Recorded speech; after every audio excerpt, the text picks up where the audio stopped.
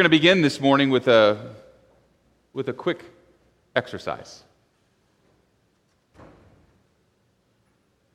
I have a coin here. And if I were to flip this coin, what might we expect the results to be? Well, one of the options is it could turn up. That's right, it could be heads. And the other option is it could turn up. It's a 50-50 chance. The likelihood of it being heads versus the likelihood of this coin coming up tails are equally likely. And so I'm going to do that. I'm going to flip this coin here in just a moment. And if you believe that the coin is going to come up heads, I would like you to raise your hand. Go ahead and raise your hand and keep your hand up in the air and look around. I think we've got about half of the room, which makes sense, right? About half of us should be voting for heads. Keep your hands up. Now I want you to close your eyes, keeping your hands up. I'm going to flip the coin. Heads. Keep those hands up. Excuse me. Keep the hands. Let's put the hands down, but keep the eyes closed.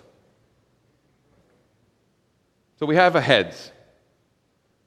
I'm going to flip it again, keeping your eyes closed. I want you to raise your hand if you believe it will be heads again.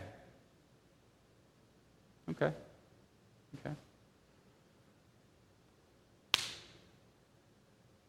Heads again. Let's keep the eyes closed. Put your hands down. I'm going to flip it one more time. If you believe it's going to be heads, I'd like you to raise your hand. I'd like you to open your eyes. We're down to about, I think, less than 20% of the room at this point. You put your hands down. The likelihood of this coin turning up heads or tails has never changed. With every flip of the coin, regardless of previous outcomes, there is a 50-50 chance whether it will be heads or tails. And yet, there is something about previous outcomes that governs our expectations of the future. What is that going on inside us?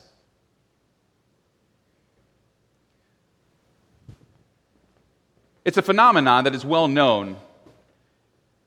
In psychology, it's referred to as expectation bias. And there are a number of things that can lead to that. And in this case, it's a tendency to believe that because something hasn't happened yet, a tails, we falsely believe that its likelihood of happening increases. However, as I said, each time that the coins flip, the chances of any particular outcome, heads or tails, are always 50-50, right? The coin has no memory. The coin has no idea of what the previous outcomes have been.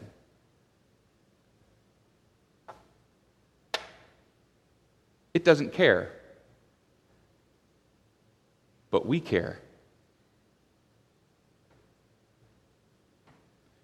You see, our past experiences and outcomes in life, they shape our expectations for the future, whether or not they're based in any reality or not.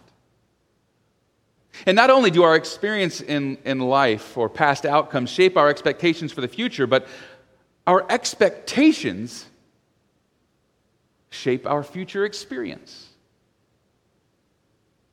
That is, what we expect out of a particular event shapes the way that we experience it.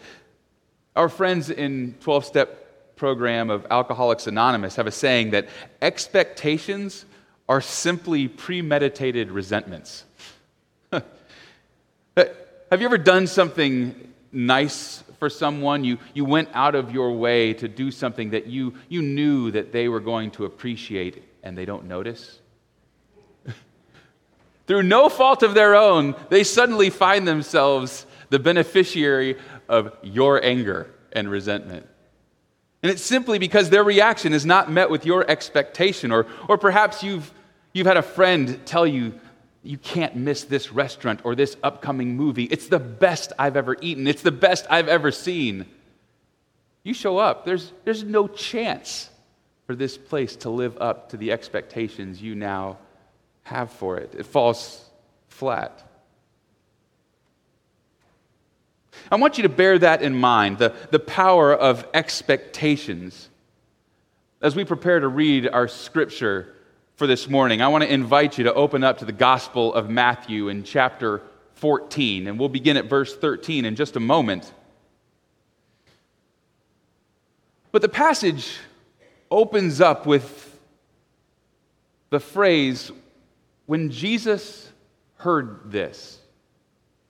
And if we go back and look at the previous passage, what Jesus has just heard is that his friend, his cousin, John, some of us know as John the Baptist, his cousin, John, has just died.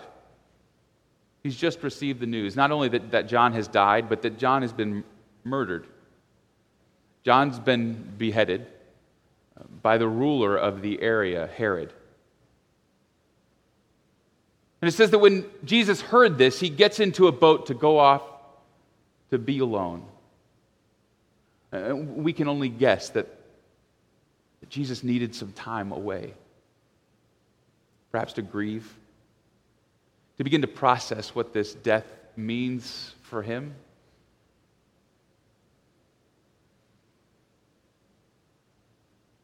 But Jesus' expectations for that situation, they're immediately challenged. I want you to pay attention to how Jesus responds, and I want to invite you to consider how you might have responded. Now, when Jesus heard this, he withdrew from there in a boat to a deserted place by himself. But when the crowds heard it, they followed him on foot from the towns. And when he went ashore, he saw a great crowd, and he had compassion for them and cured their sick. And when it was evening, the disciples came to him and said, "This is a deserted place, and the hour is now late. Send the crowds away so that they may go into the villages and buy food for themselves." And Jesus said to them, "They need not go away. You give them something to eat." And they replied, "We have nothing here but 5 loaves and 2 fish." And Jesus said, "Bring them here to me." And then he ordered the crowds to sit down on the grass. And taking the 5 loaves and the 2 fish, he looked up to heaven and blessed and broke the loaves and gave them to the disciples. And the disciples gave them to the crowds. And all ate and were filled. And they took up what was left over of the broken pieces, 12 baskets full. And those who ate were about 5,000 men, besides the women and children. Friends, this is the word of the Lord. Thanks be to God.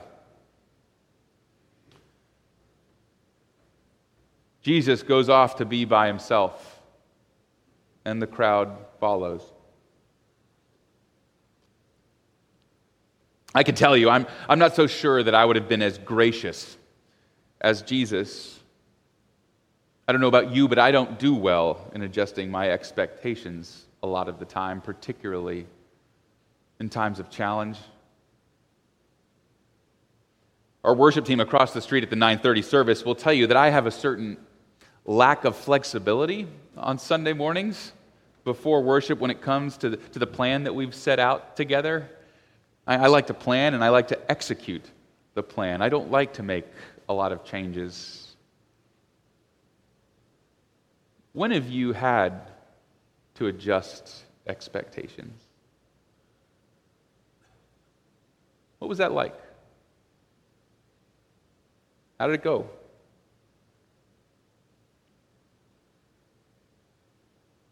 We read here that Jesus takes compassion on the crowd. He cures their sick. He sees their need.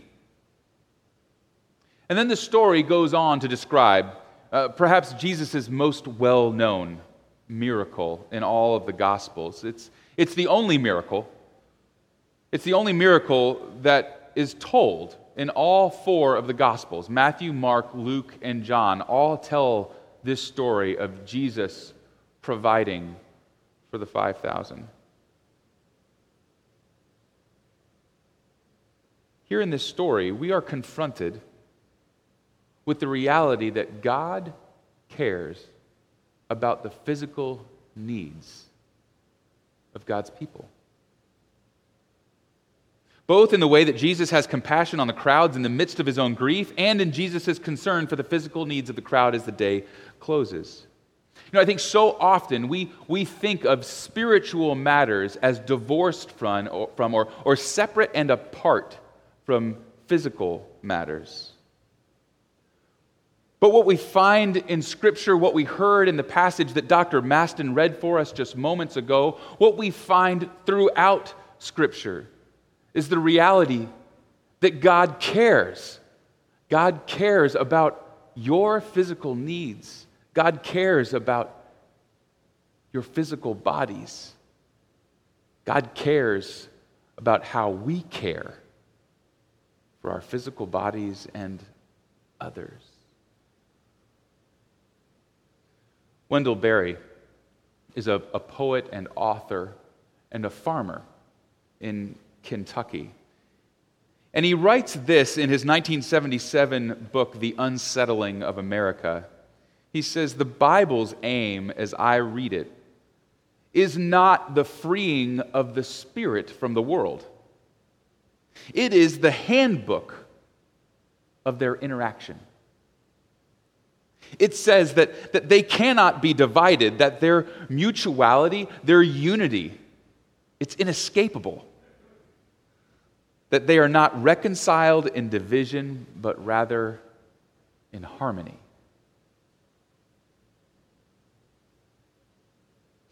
As people of faith, I think we sometimes feel it's our call to be separate or above the material world.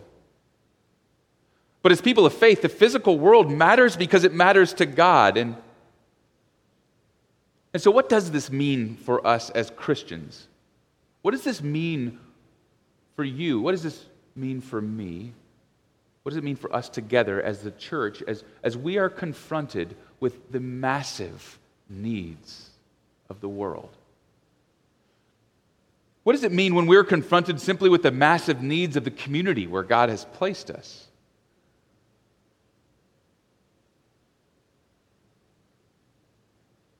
I think one of our reactions is to throw up our hands in helplessness. It's a coping mechanism. It's a coping mechanism. We say, we couldn't possibly. What am I to do? How could we even begin to address these needs? And it allows us to go about our day. And if this is your reaction, as it has been my reaction, you're in good company, not with me, with the disciples. Notice the disciples in reaction to the hunger of the crowds. It is not their instinct to feed them. They don't even begin there. What do they say? Jesus, you've got to stop what you're doing so these people can go and take care of themselves. And Jesus says, they don't need to go anywhere. You feed them. And that's a non-starter for them. They say, in fact, what many of us would likely say. They take stock of what they have in front of them. They say, well, we've got the fish and we've got the loaves. Well, we have nothing but the fish and the loaves.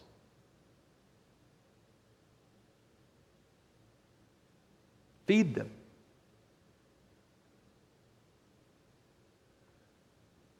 And I think that when we are confronted with the needs of the world, and the reality that God calls us to do something about it, we do the exact same thing. We say, we have nothing but fill in the blank. We're overwhelmed by our own insufficiency. And a large part of that, I believe, is that our past experience of what we are capable of doing with the resources we have informs us that we cannot expect to make a difference. We do this as individuals, and we do this as the church. You know, whether you consider this church to be a place of means or to be a place of dwindling means in the face of growing secularity, or anywhere in between, when compared to the need in our community, it might as well be 5 loaves and 2 fish. On paper, we don't have enough. But the wondrous thing that our story demonstrates in the gospel message is that alone we are not called to be enough. The God of our physical world, who offers the free and abundant grace of Jesus Christ by the power of His Holy Spirit, the same power that made 5 + 2 enough, is the one who makes us enough. And we say, well, we have nothing but, or I have nothing but, or I am nothing but. Last week, we talked some about calling, about this idea that God has called us each to a specific purpose, that God has given you gifts and talents and abilities for a purpose here in the world where God has placed you. And my guess is that you are either living into that in some way, shape, or form, that you have connected in with what God has created you to do, or you have some sense of what it is, that there is something more that God has for you, but that you have dismissed it along the way with some of that language. Well, I have nothing but, I am nothing but. Whatever comes next, whatever comes after the but, friends, hear me say this morning that Jesus can make it enough. The obstacle is that our past experience, our past outcomes determines our future expectations for what is possible. We're trained to look at the physical constraints and limitations, and we use them as the parameters in our decision-making rather than God's purpose for us. Like I did last week, let me say it. That doesn't mean you just go and do anything. That's not it. The challenge is in discovering what it is that God has called you to specifically.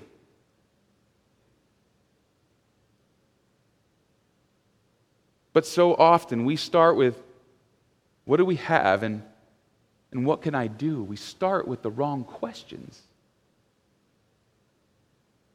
Rather than asking, what is God up to and where does God want me?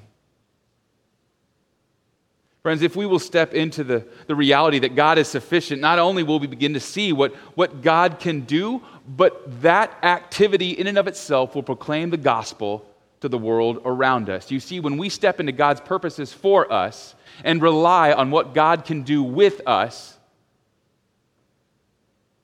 then when we get there, rather than saying, look at me, look at what I have done, look at how smart I am, look at how good we are, our actions demonstrate, look at God.